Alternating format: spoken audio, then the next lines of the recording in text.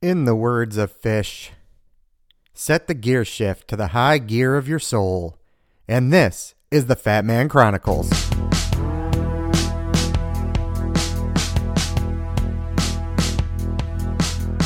I was not hiding. I was unsure. And I was really right there. You, hey man, you got me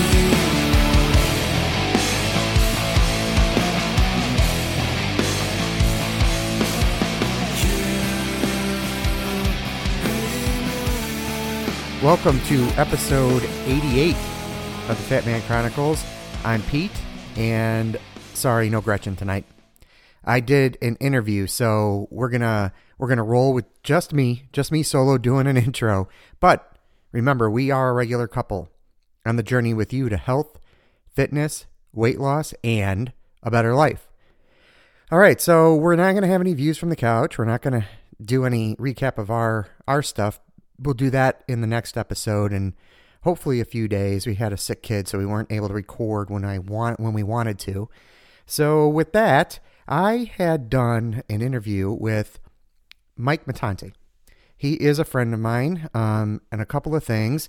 You'll hear him talk about his journey in life and wine, and we are hosting a brand new podcast that launches December 4th called That Wine Pod. We're super excited about that. We have worked together, and he was one of the people who let me coach him as I got to become a certified running coach. I think there's a little bit of an infomercial in this interview, so please forgive that. That wasn't on purpose. That just kind of was kind of happened. Mike just kind of being honest with his take on things. So with no further ado, let's kick it over to the interview. All right, now I'm coming over to an interview with my buddy Mike. Mike and I have known each other for quite a few years. We were in the wine industry together, worked together, and then he let me not only hang out with him, but also become the guinea pig. He let himself become the guinea pig for as I got the certification going for run coaching. So we can kind of blame Mike for some of that. But anyway, Mr. Matante, welcome to the Fat Man Chronicles. All right. Thank you very much, Pete. Thanks for having me. And I've been very excited to finally get a guest appearance on the show.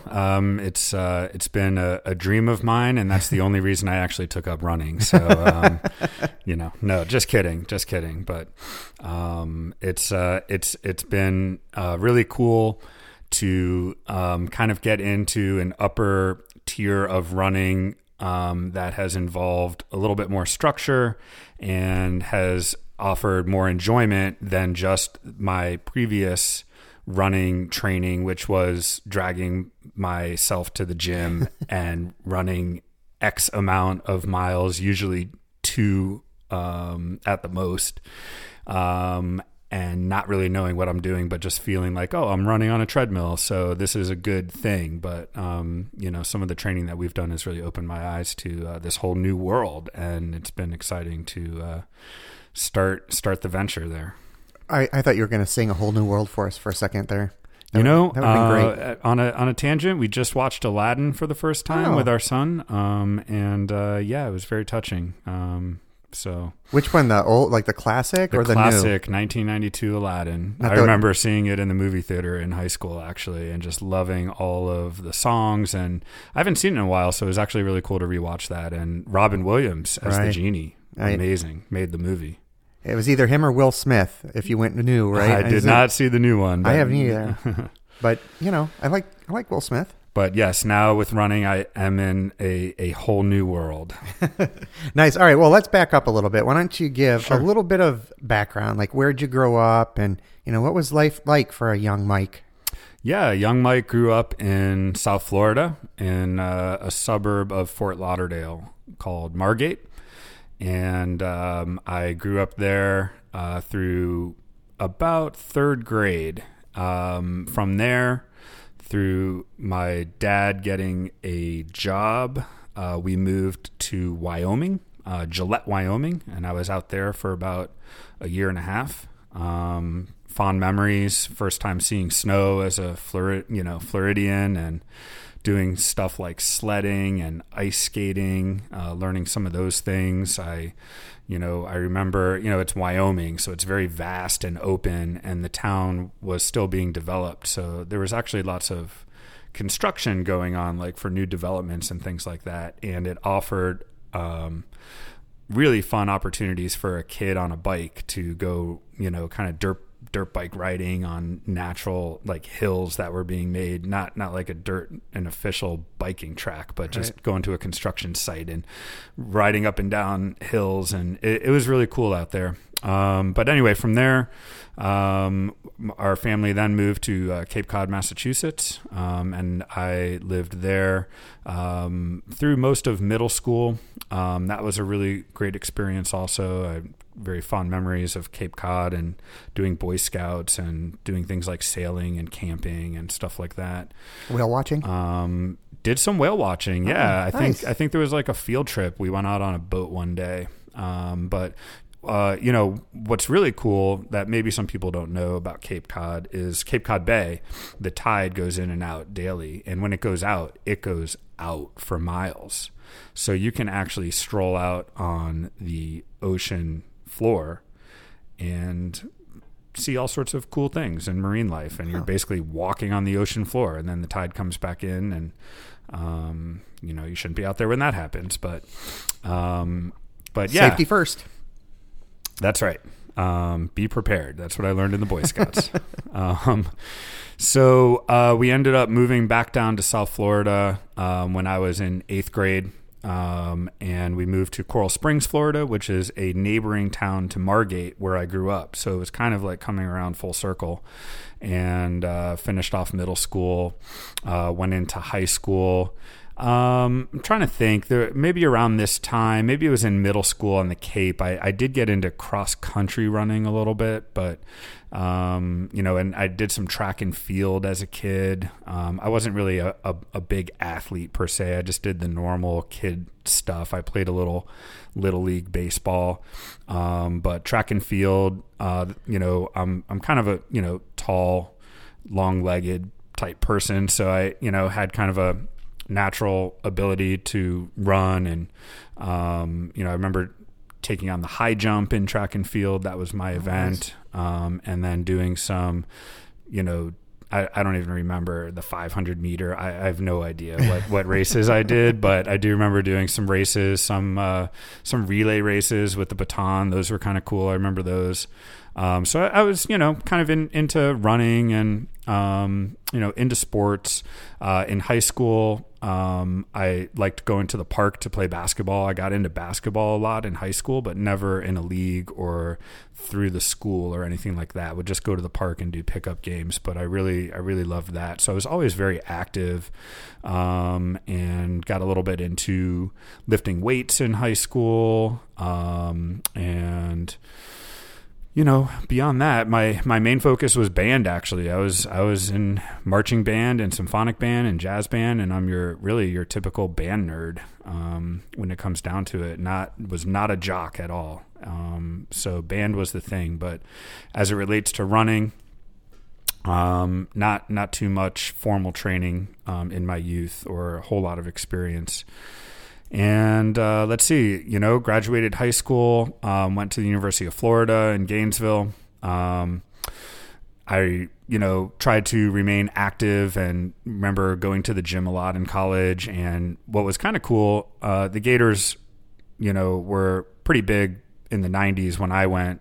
And in terms of football, they won one national title while I was there, and they competed for another national title my freshman year. And of course I was in the marching band there, so it was a great experience. But what you were able to do as a student is you can just go to the stadium, walk on in, and walk around or run around. So I actually started running stairs up and down the stadium, Ben Hill Griffin Stadium. And I remember kind of being in some of the best shape of my life in my first couple years at the University of Florida. But as I got a little bit more into music and my classes, turning 21 and maybe getting into beer and, other things like that, the running and the weightlifting all kind of went to the side. And pretty much fast forward to today, I never really, got into any type of formal training through my 20s and 30s, when it comes to exercise or physical health and things like that. But I did work in a restaurant. So after I graduated University of Florida, I ended up moving to Champaign-Urbana, which is kind of how I found my way to Illinois and to Chicago ultimately. But Champaign-Urbana had a really great music scene happening within the town and within the university, especially in jazz. And I was really into playing jazz and playing music, and I thought maybe I'd want to make a go at trying to do that or teach or be in the music profession.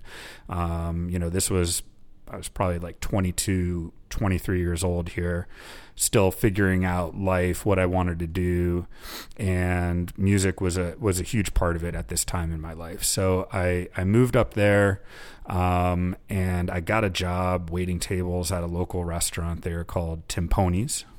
Still there, still open. Yeah, you sent us there while I was down there running the half marathon. That's right. That was delicious. Great. It's a great restaurant, and I just got a job there waiting tables to pay my rent. I didn't really know what I was getting into, but it ultimately got me way into food and wine, and changed my career path from music into the food and wine industry, the restaurant industry ultimately, and ended up managing Timponi's for about 3.5, 4 years. And wanted to make a go at it in the big city. So found a gig up in Chicago, quick stint at Smith & Wollensky Steakhouse actually. But it was a little bit too big for what I wanted to focus on. So I ended up going to a smaller restaurant for my next job. And that was a pretty fun gig for a little while. But it was a small family-owned place, and they decided one day that fine dining wasn't cutting it for them, and they decided to close it down, gut it, and turn it into a sports bar. So that was kind of the end of their need for a sommelier and fine wine and fine food type manager. At that point, were you, because you're a certified som, so were you studying at that point to be certified, or when did that come in? Sure. So, I found the Court of Master Sommeliers while working at Timponi's. There were other people in town, the clique that we had there that were into wine and food. Through them, I found the court, and I took the very first level in 2003. It was called the Intro, and still is called the Intro. And so I took that in 2003. About a year later, in 2004, I was interested in pursuing the next level, which was advanced, and they did not have the certified sommelier, accreditation at that time. So you had a couple options. You can feel like you're ready to go for the advanced, sign up and go and take the exam, or you can spend about half of that cost and go and audit the exam. And it was a cool way to basically go and sit in, listen to the lectures, learn about what level of preparedness you probably should be at in order to take the exam. Because what they do is about 3 days of lectures, and then after those 3 days, it's about 3 days of actually taking the wine exam itself. And so what you were able to do is go in and sit in on the lectures, and then when they began the exams on day 4, if you were auditing, you were done. You just got to go home. And it was a great way to get a feel for where you would need to be to take that exam. So I did that, and I said, I am never going to be an advanced sommelier, let alone a master sommelier or any of that, because holy cow, it was very overwhelming, somewhat intimidating for someone that was kind of 2 years into the profession, but also inspiring, seeing people that were at that level. And like, it just seemed like, being at the base of Mount Everest, and the pinnacle is, way, way up there and hard to get to. And, is it possible? And, things like that. So it was very daunting. But so when I moved up to Chicago, I was still just gaining experience. I had put like going for that advanced sommelier diploma on the back burner, gaining more wine knowledge, gaining more experience through that time. And it was actually during my time in retail at what was called the Wine Discount Center when I wanted to take on trying to pass those sommelier exams.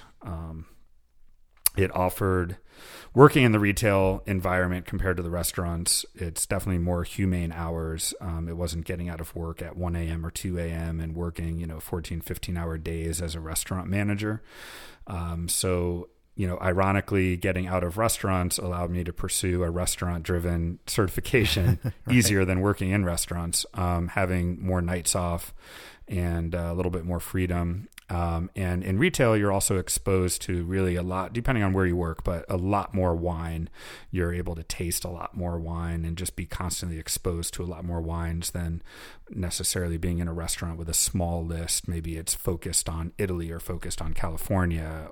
It doesn't offer like as broad of a spectrum as retail does. So, and it was around this time working in retail that the court came out with the certified exam, which was kind of a precursor now to advanced. It was this in-between, certification that they came out with that I think ultimately weeds out those that want to pursue the higher level examinations versus those that are just interested in wine, or maybe their large company they work for forces, like it's mandatory to go take the intro and, maybe go take the certified to learn a little bit more about blind tasting and service and theory about wine and things like that. But it's not quite to the level of the advanced. They don't do any lectures. You just go and you take this test. So I did that anyway. In 2008 is when I ended up taking the certified exam, passed that. And 1 year later in 2009, I sat for the advanced sommelier exam, and I passed that on my first try, which was pretty mind blowing at the time. I did not expect that, but I put a lot of hard work into it, and it paid off. Nice. So during that time, you've got a lot going on, right? You've kind of got a full-time gig. Studying for that kind of an exam is almost like another full-time job in many ways, right? You're in the wine industry, which I know all too well is also food driven, right? Even if you're not working in a restaurant, there's all kinds of dinners and opportunities to go partake in some darn good food. Sure. And Always. wine. So at this point, like in your life, how do you feel like your health is overall? Overall, I feel like I am in pretty decent health. I say decent because I know it could probably be better. I really neglected exercise and diet through most of my mid upper 20s and, a good chunk of my 30s. I mean, I was kind of an active person, but I wasn't doing anything regularly.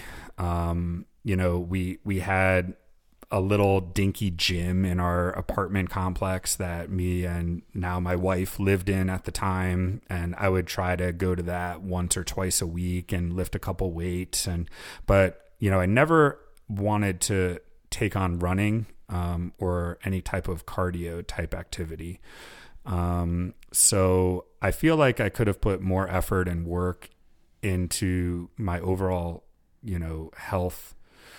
daily health regimen during that time, but it just wasn't something that I was driven to do, maybe because I've been just, lucky to not have any major issues that force me into doing that.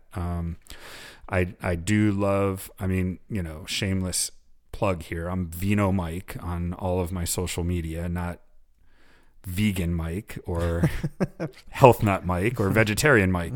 Right. So, wine and food has been a passion of mine for, basically, about almost 20 years now.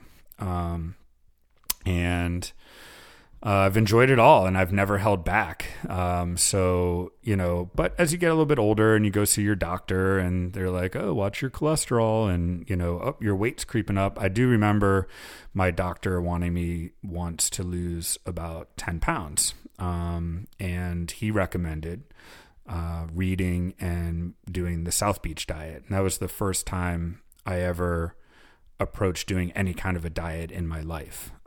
But I did feel like he was making the right call. I wasn't in any kind of shock or strong disagreement with having to do that. I think that I just kind of went long enough living on sort of junk food and, some bad food choices, maybe in my mid 30s where it starts catching up with you a little bit. Perhaps your metabolism maybe starts changing a little bit more.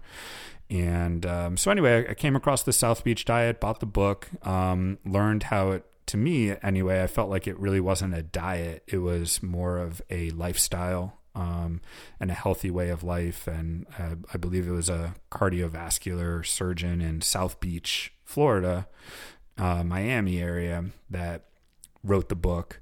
And he would implement this basically sugar-free diet to some of his patients that had heart conditions, cardiovascular disease, diabetes, things like that. And through this diet, it had a tremendous positive impact on some of those patients' health issues. And so I tried it, and it worked for me. I did lose the weight. It was, again, it was the first time I ever did any kind of a diet. So it wasn't easy, especially the first 3 or 4 days. It was really challenging. You have to, on that diet, eliminate all sugar for 1 week.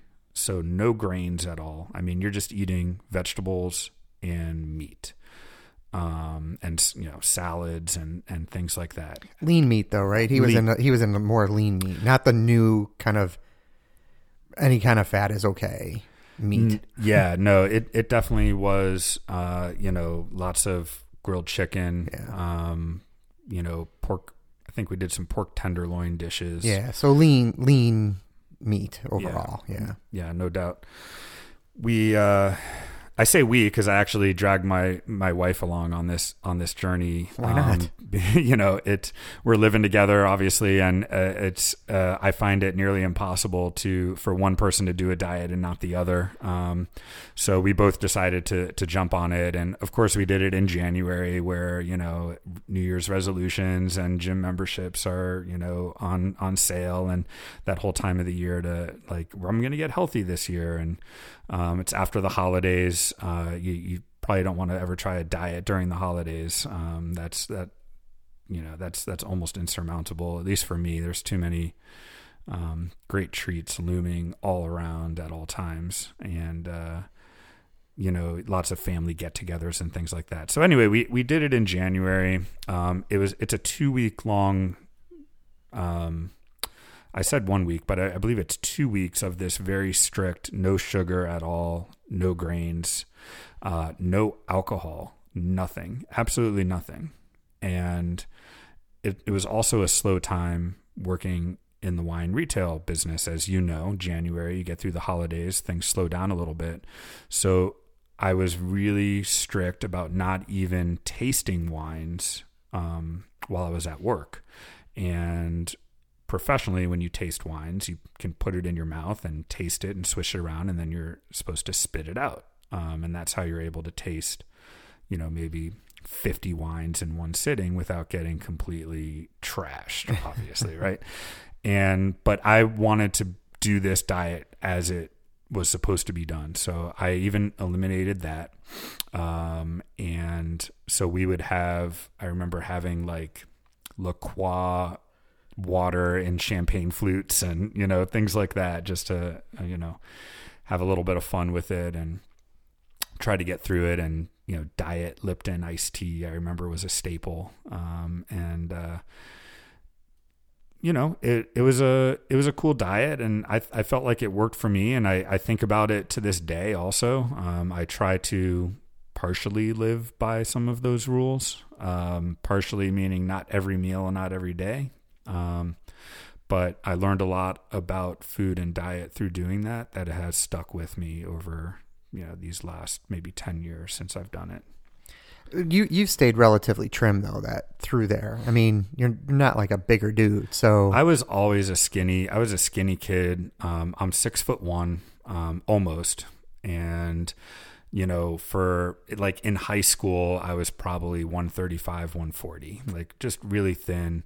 Probably what drove me to maybe start lifting weights when I was about 15 or 16 is, I just wanted to try to bulk up a little bit more. Maybe it was, kind of a self-conscious thing, about being so skinny. And, it's a time where you're looking to date and you're, you want to like try to look your best and, things like that. So,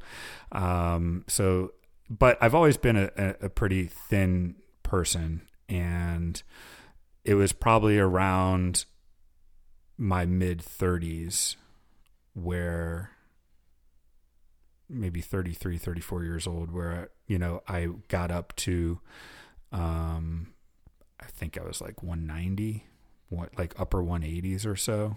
And, but it wasn't like muscle mass and, things like that. It was definitely a lot of body fat for my build anyways. And,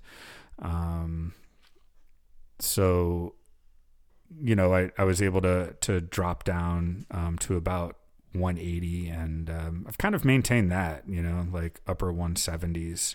I'm actually right now trying to, take it down a little bit more with the running. But I know diet is probably more important than running, and, I'm not super conservative right now when it comes to my diet. So yeah. I mean, weight's less in the kitchen for sure. Yeah.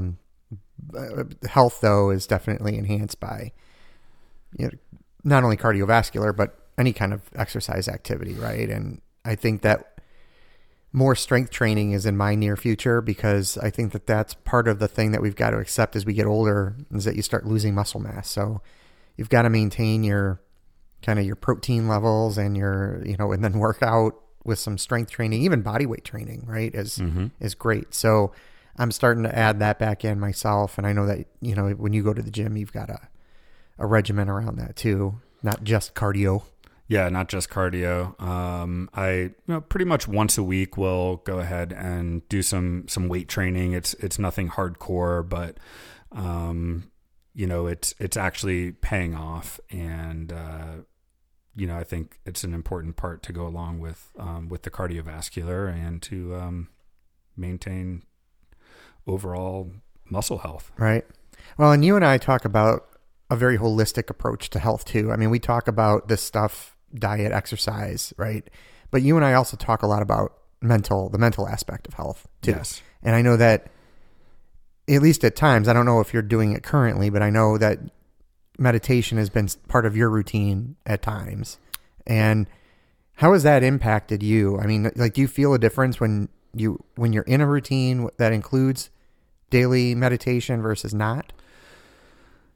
Yes, I absolutely notice a difference. And it's almost like noticing the difference when you're running versus not running too. I think, most people listening, if they are all 12, if they are runners,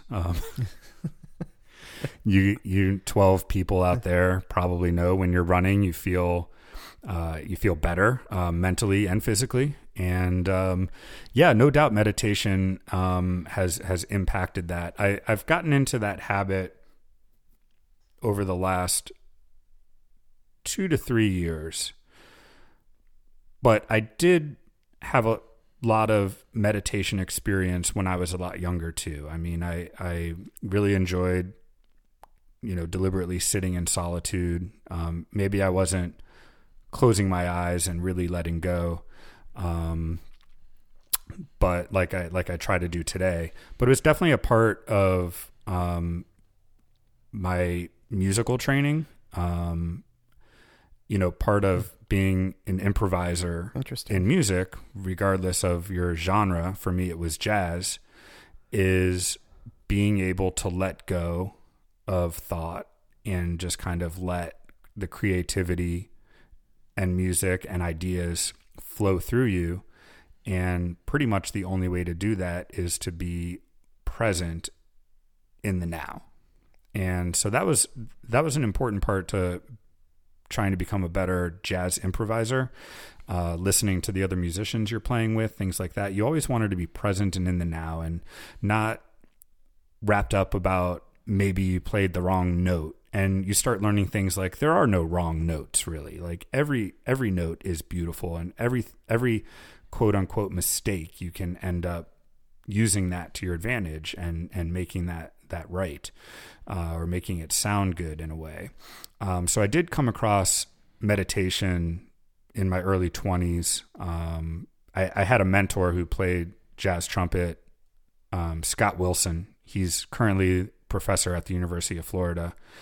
And he had an amazing impact on my life musically, spiritually, as a person. He's just one of these, he just radiates amazing positive energy and an I can do it attitude. And that could be a whole nother conversation about that and about Scott. But he's really one of the mentors that turned me on to meditation, and using that to your advantage in music. And it's no secret. So many musicians do that. So anyway, fast forward to today, I definitely got away from doing any sort of meditation as I got into the food and wine business and started making a career as a restaurant manager and a sommelier. I never really had meditation, in any formal meditation anyways. I mean, everyone needs like a little piece of quiet sometimes, or a stroll through the park or whatever, but deliberately sitting down, closing your eyes, trying to meditate, let go, be in the present moment. That kind of practice, that didn't come back into my life till about 3 years ago or so. And, it's very important. And I definitely feel a big difference when I meditate and when I don't. I had for me, a really great achievement this year. I think it was, without looking at my phone here, maybe about 40 days in a 40-day streak of meditating every single day, 10 minutes a day. And 10 minutes, it seems like no problem, but to do that every day for me, that was a huge, huge achievement to make that part of my daily life. It was amazing. And I'm trying to keep that going right now. I don't necessarily sit down every day to do it, but I'm trying to hit maybe 60 to 75% of a month. If you just look at a 30-day month, trying to hit 20 days out of the 30, something like that. Cause it all goes together, and that's what's been, coming on strong for me right now in my life, is trying to put together the mindfulness, increase the, physical well-being, with not only mindfulness, but also diet and exercise, and just putting all of this together and making this a new lifestyle versus a chore or a fad. Right. Yeah. So I have a couple of thoughts. First, Gretchen's going to highly disagree with your take on running. She believes all running is evil. Doesn't feel good even when she does it. She's, I think, delusional about it, but that's what she'll say. And then I just have this picture of, like waiters and waitresses, wait staff, right? Servers, that maybe they're not into meditation, but they're screaming, like when they have that bad customer, they're like Frank Costanza with Serenity Now. Yes. Right. That's like, you got to have some sort of release, because sitting in restaurants, I think sometimes I just wonder how servers do it, listening to other, surrounding tables at times, because people are weird. and they really give servers a tough time all too often. So anyway, Yeah. that's my 2 cents on that industry. I think generally speaking, that's pretty spot on. And but as a server, I can say that it's not for everybody, but it is for me. I really, if you just can, not take anything personally. And it's kind of like life too, like there's, it should be hopefully for you, 90%, 95% good things, but we always tend to focus on the 5%, right? On the negative. And, I think as a server, if you really enjoy it, which I do pretty much because I, really got into food and wine, you kind of get to this whole new level. And I think there's a parallel here with running too. You can, run because you're told to, and because you feel like this is a way to get healthy, or you can run and get a little bit deeper into the science behind it, into the mindfulness behind it, into like setting goals and using that as a platform to kind of springboard into other areas of your life as well. And I think that's for me what's got me really excited very recently about running and getting into it. Yeah, let's talk a little bit about that. So you and I had been talking a little bit about running and doing a 5K, and I think I volunteered to put together a plan for you. And I can't remember how many weeks the plan was, but it was a fairly short plan, 3 days, just 3 days a week. But it gave structure to what you were doing, right? It wasn't the same speed. It wasn't the same length of time each run. So it gave some variety, right? There was easy miles, which are the majority of what you should be doing are more easy miles. Although I would argue no mile is easy because they all have a purpose. And then maybe some tempo or threshold type runs, and then some speed work in there. And then we ran together at the Darien Dash. Yes. So when that started, did you right away like just kind of fall into a pattern where you liked it? Like, how did you find the time? Like, tell us about that time, like where you started to transition into kind of becoming more of like a on purpose runner, if you will. Yeah, sure. As you alluded to in the beginning of the episode, you and I worked together at Vin Chicago, and there was a lot of inspiration that came from just hearing what you were doing and what you were up to. And I was originally pretty blown away when you were talking about what you're doing in the running world, and ultimately like going to do things like marathons and trail runs, and like just watching you get into it over the course of a couple of years.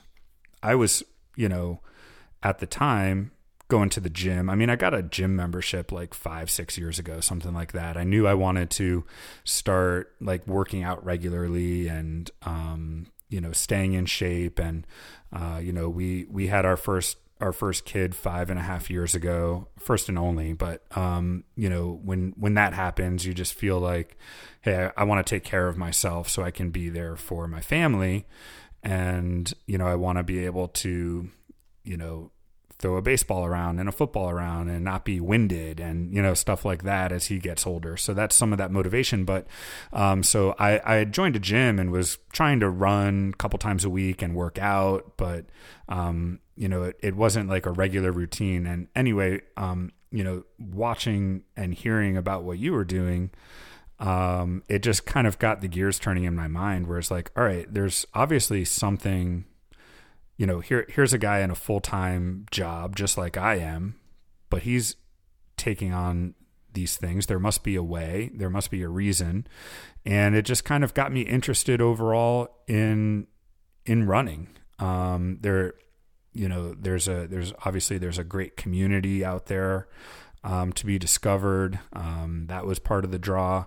And, kind of fast forward to this year, 2019, we, started off the year, and I had a few big goals, that I wrote down in my journal. One of them was, my wife and I and our son, we needed to buy and sell a home. We were outgrowing our home really, really fast. And so that kind of was a priority. But a second goal that I wrote down was what might look like a simple goal now, which was to run a 5K race. Like, not run 5K, but to sign up for one of these races and go do it. I thought that would kind of be a cool thing to do. It would maybe get me out of my comfort zone.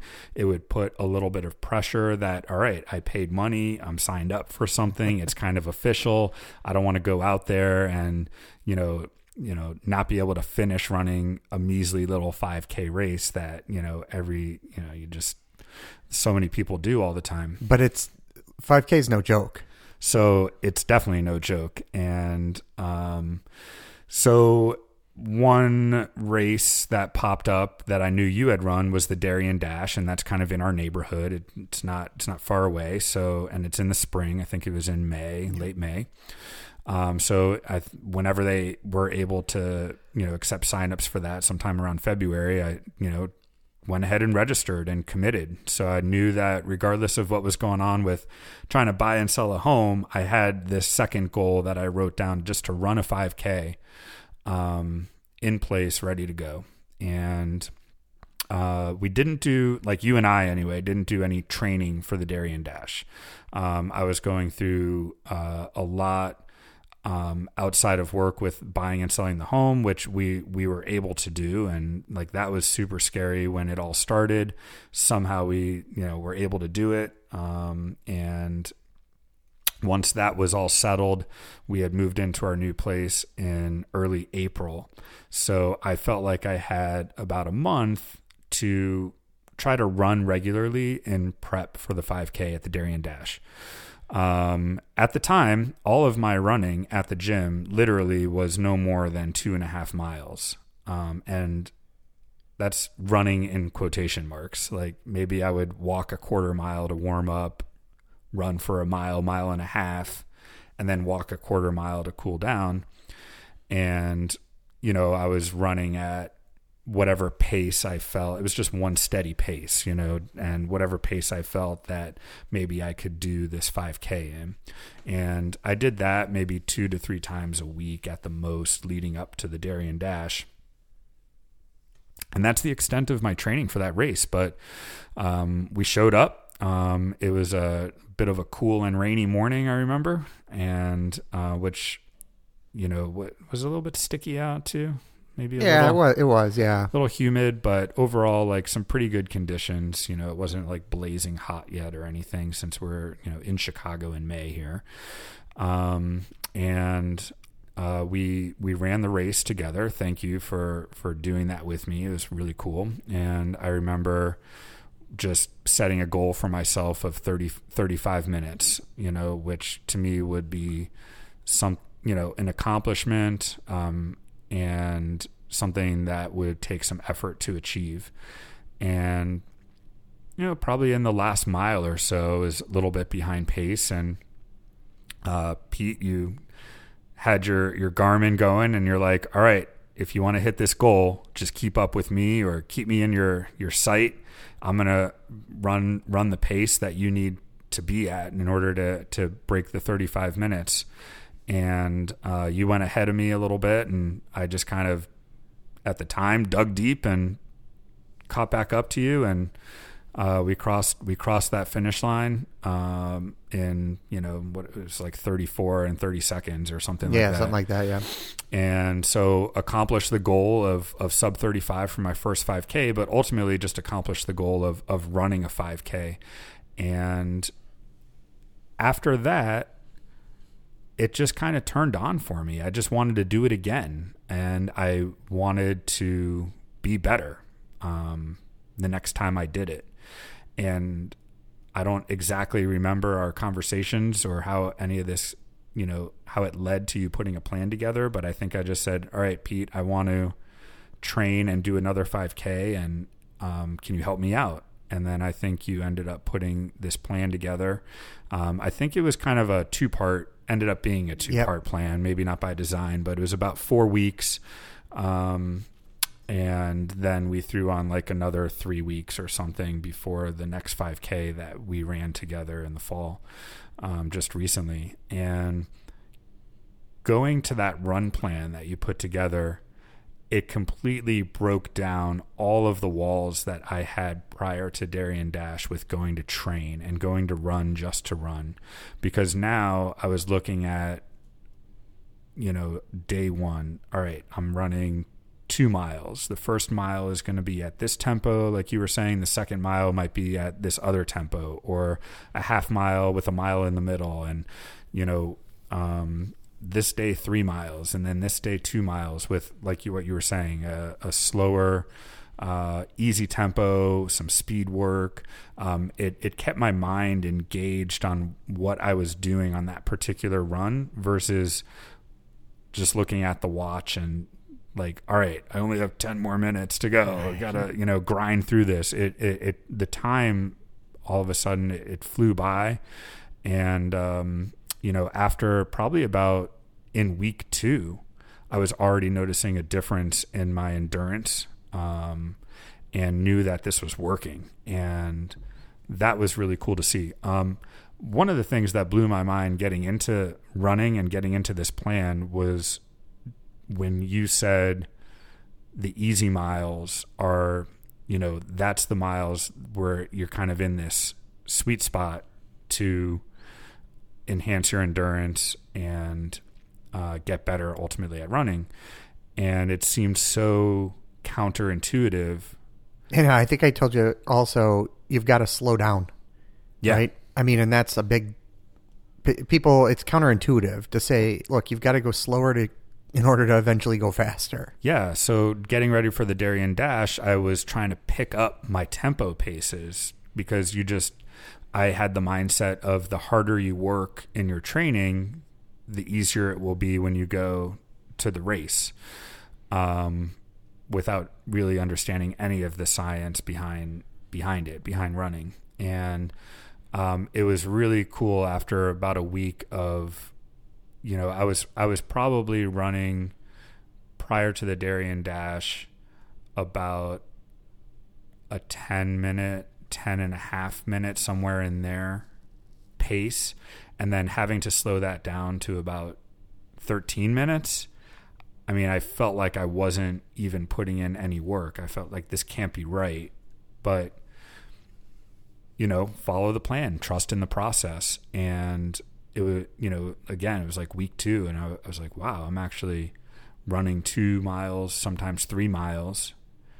And when I'm finished, I'm completely recovered. I'm not struggling through any of that training. Granted, this was pretty easy training at the time. It got a little bit more difficult in, the weeks leading up to the next 5K, which was awesome. But anyway, it's all been really interesting over this very short period of 5 months, 6 months of sort of getting into it.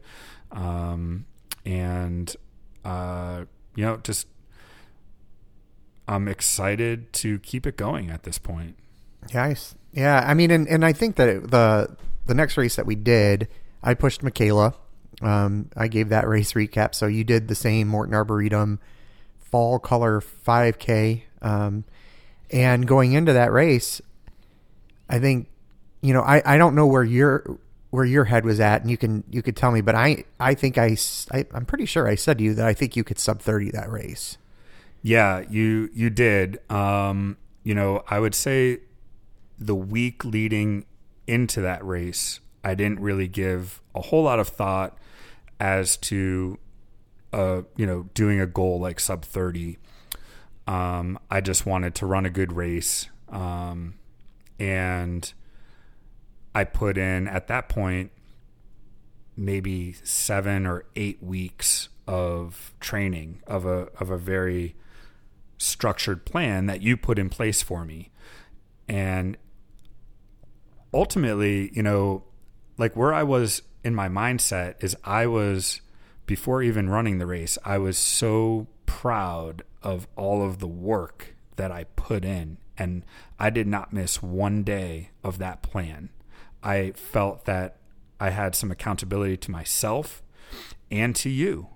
You know, some people, you know, you need that trainer or that person to be accountable for, whether it's like, you know, if you can afford a nutritionist to be by your side, like you just might, like, I definitely perform better that way than if it's just up to me to eat healthy, or if it's just up to me to run and train and go to the gym and stuff like that. But having these plans and having really a coach, I felt that I had some accountability towards both of us. And I also wanted to, you know, like give you the sense of accomplishment that you were able to help me attain my goals of becoming a better runner.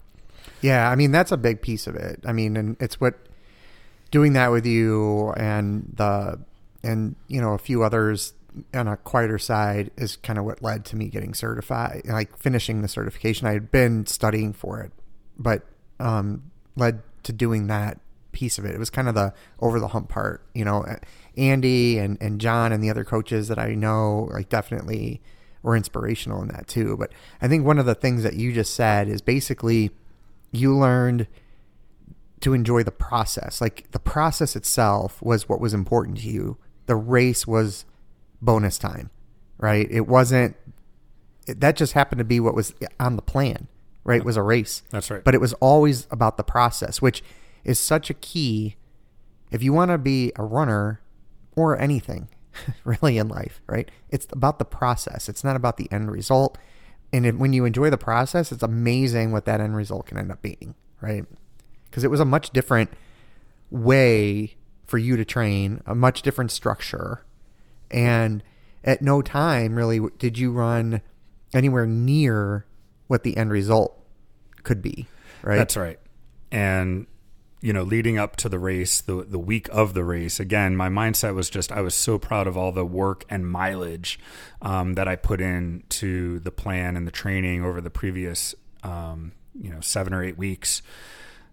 But I also completely felt like a tiger in a cage. Like I was forcing myself to stay within those paces, trust the process. But when we were in touch about a week prior to the race, and, you know, you said, based on one of my runs that I completed and how I was like, I feel pretty good. It wasn't strenuous, things like that. You're like, you know, that's about where you were at, Pete, when you sub 30 to 5K. And you said, I think you're probably in a position where you can go for that.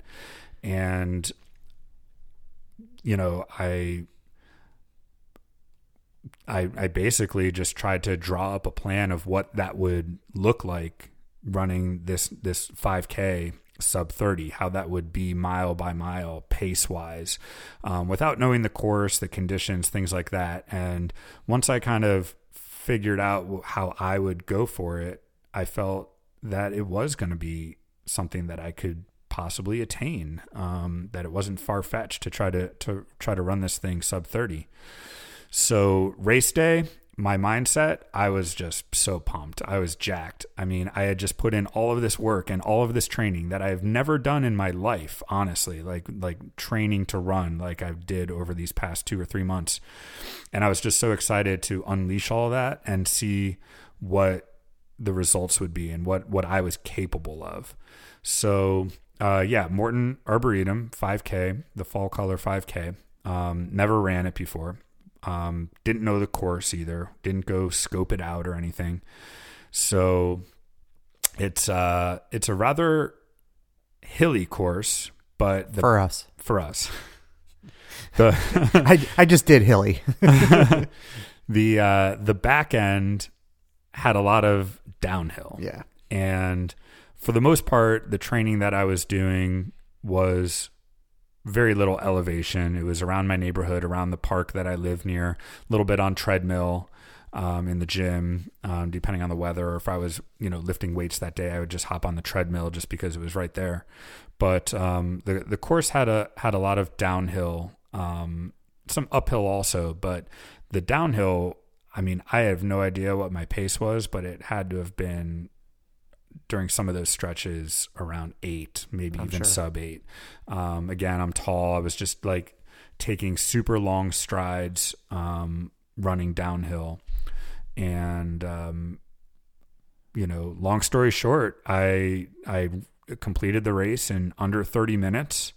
I was definitely feeling it right away. I did not recover all that easy. I, felt it in my legs, mostly, not so much like endurance wise, wheezing, any of that wasn't there. I felt pretty comfortable with that. It was more the physical side, in my legs of trying to pump through that last like half mile or so and hit that goal. I knew I was on pace and I was right there, but, if I didn't keep it up, I would not have hit it. So I just kept pushing and, was able to run, from 35 minutes in May to sub 30, here in early October. And it's just an awesome personal accomplishment. And I never expected this year to bring all of this running excitement into my life. I just wanted to do a 5K and check the box that I did that and maybe do another one or see what would happen. But it's naturally become a great fit for me and where I'm at in my life right now. And I love it.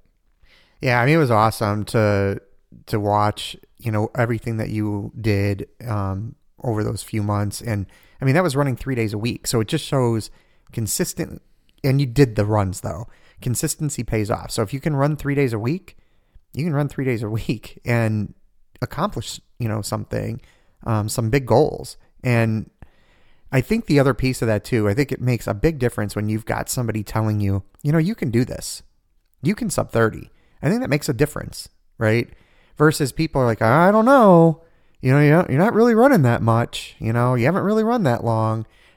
I think that we have way too much of that just overall in society, and especially in the running community. It can get that way if you're not careful. Yep. Which is why I'm careful in the groups that I join and the people that I talk to and listen to. And, it was incredible. I said, I was telling Andy, I was as excited, maybe even more excited to watch you get that sub 30 than when I did it myself. It's different and it's pretty awesome. All right. So to wrap up, what's next? What are you looking at? What are you eyeing? Well, I took October off. It ended up, kind of working out. There was a lot going on in my personal life at the time. So it was a good time to sort of take a break from running and got back into it this month. And right now, since I did the sub 30 on the 5K, which was pretty awesome, I don't feel the need today to try to train for another 5K to PR, and do sub 28 or whatever the next speed record might be. What I am getting kind of excited about now is distance, because I've never ran longer than maybe whatever the longest distance was on that training plan. I think it was 4.5 miles. Sounds about right. One day. And that's the longest I've ever run in my life. So, and now I'm feeling that if I put the right kind of training in for distance, that I could probably do some, a 10K, sure, but maybe a half marathon right now is where my eye is set. And I'm not registered for one, but you had run one down in Champaign-Urbana in the spring, and you mentioned that was a good one to do, and that's probably far enough along where I could train for that. And, you know, I haven't been down there in a while. It'd be a great excuse to go down there and play around and go to some of the great restaurants and see some old friends. So I'm thinking about doing that half marathon. What's it called? It's like the Christie Clinic, Illinois Marathon, I think. So put on by Christie Clinic. But. I mean, I you know, I've never ever considered running a marathon. I kind of wrote this off. Like, I'm just not going to be a marathon runner. I'm not a runner, et cetera, et cetera. But now all of a sudden, just this year, I'm getting into it. And I don't have a goal to necessarily run a marathon at this time, but I think striving to do a half marathon would be a pretty incredible accomplishment. And it would be a great way to keep this lifestyle going as well. Without a goal down the road, I feel like I might fall off the rails a little bit, maybe not have it be as important to me as it was when I had the goal to run a better 5K and follow your training plan and stuff like that. So, and so that's going to be the next step is to see if we can knock out a half marathon in the spring. And, you know, I've got a fresh plan that you laid out for me that I started, last week was week 1. And I'm into week 2 now. I'm still sticking with 3 days a week right now, but I'm thinking that after these 4 weeks that I can probably up that to 4 days a week and, make that the next goal and just again, enjoy the process and keep learning and see where it takes me. Yeah, that's awesome. I mean, I think that what's fun about the half marathon distance, it's my favorite distance. I think it combines that speed and strength in a way that's really cool and fun. It's difficult, but you know, you can, you know, it's just long enough, right? And then you can recover in a fairly quick amount of time. And also you can hit a 10K in your training on the way there, you know, to get a kind of a gauge of where you're at. You can do a 10K race within that training cycle. Although 10Ks are becoming harder to find around us.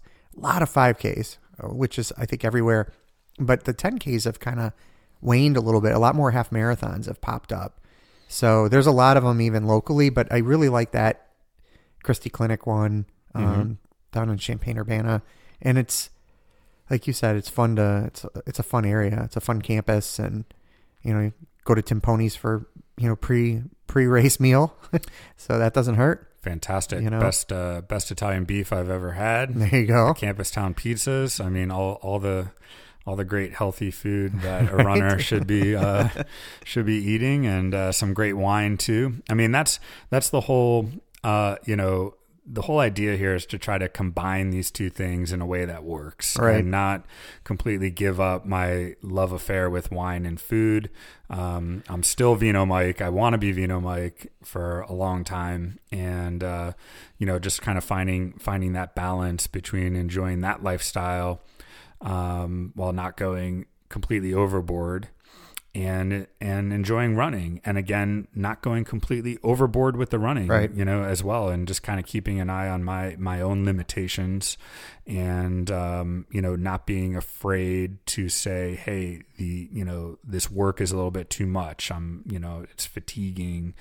I'm, you know, maybe having a pain here or there. I mean, you know, I'm 42, you know, I'm not 22 anymore. So, you know, I'm trying to, incorporate more, training and running and weightlifting while also trying to not get hurt doing it, right, basically. And just to have that nice balance.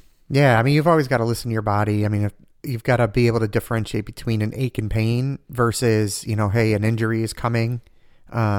And then finding ways to do specific movements to strengthen areas that might be weak, you know, on you. So for me, it's my hips, which then end up leading to a bad back.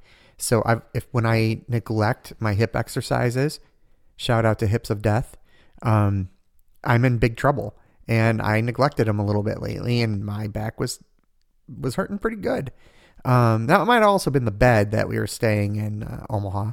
But, getting just right back 2 days of Hips of Death, and already I can feel a pretty big difference. So, well, you've said it a couple times, but let's formally, if people want to connect with you on social media, if they, where should they go to connect with you? Yeah, well, you can find me most active right now on Instagram. I'm currently doing the 30-day gratitude challenge, which has been pretty cool, and also, forcing me to think about a lot of different things and add that into my daily meditation as well. Like, gratitude is kind of where it all starts, for me anyways, in terms of like leading a positive life. But, so yeah, you can find me on Instagram at Vino Mike, and that is also my handle on Twitter. And vinomike.com is a little bit dusty, but it works, and we'll start actually polishing that up a little bit. I don't know if I'll have a running column in there, maybe one day, add a little, I try to, just write about wine, but maybe I'll have a little running and health and wellness area in there.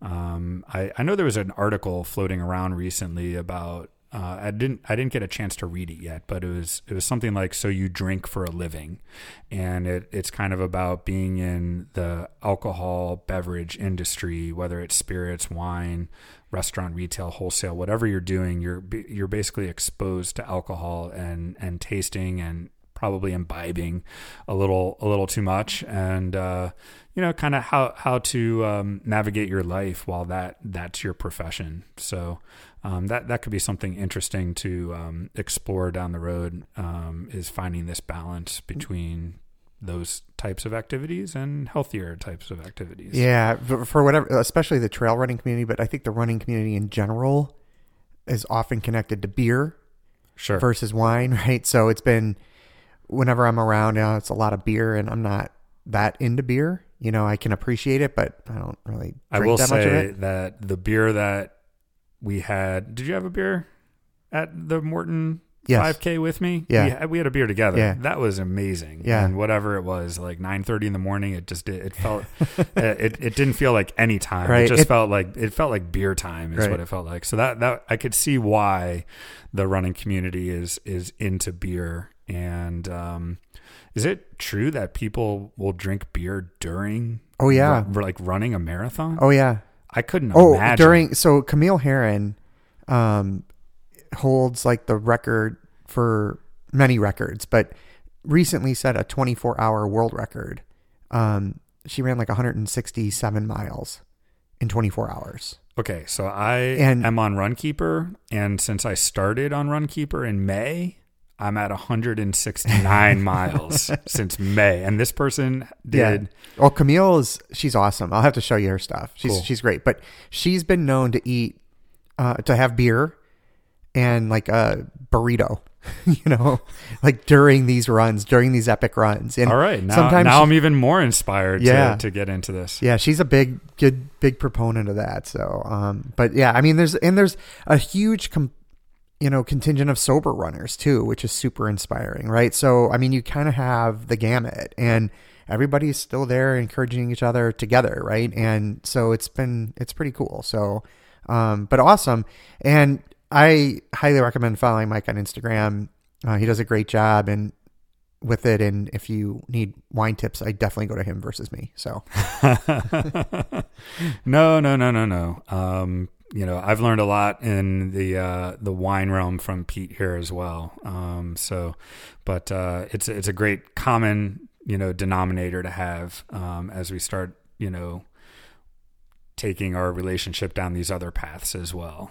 It's been really cool to have that focused around the vino, and Pete's got a ton of experience, and I've learned a lot. Yeah, we always have fun. So, all right. Well, we've gone well over an hour here, so we're gonna wrap it up, and it'll be one of our longer episodes. So it'll be fun to see how it's everybody reaches out, I'm sure, and you get all these new 12 Instagram followers. So that sounds great. If you're still listening after all of this time, I mean, I have so much gratitude, and I'm so thankful. I don't know how you're doing it, but it means the world. So, and thank you for having me on FMC, Pete. It's a dream come true. Well, thanks for being here, and a dream come true. That's awesome. And if you are still listening, just go ahead and post. I don't know.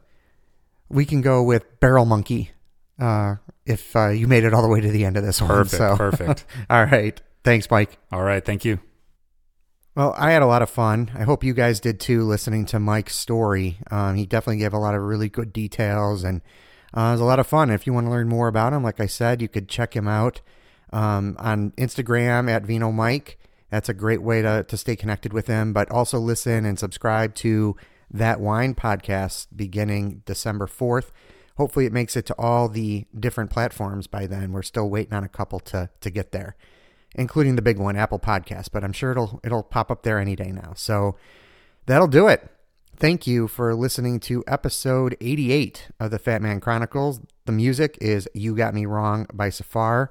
We want to thank our patrons, Amy, James, Christine, Linda, Rob, Julie. Without you, this would be much more difficult. We really appreciate it. On social media, we're at Fat Man Stories on Instagram and Twitter. And on Facebook, you can find us facebook.com/fatmanstories. Check out the website, fatmanchronicles.com, and there you can see the weekly blog that I continue to put out. And you can, click through if you want to shop some swag.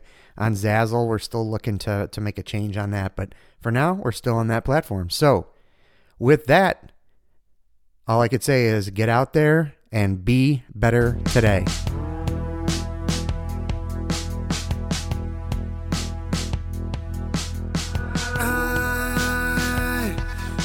Not hiding.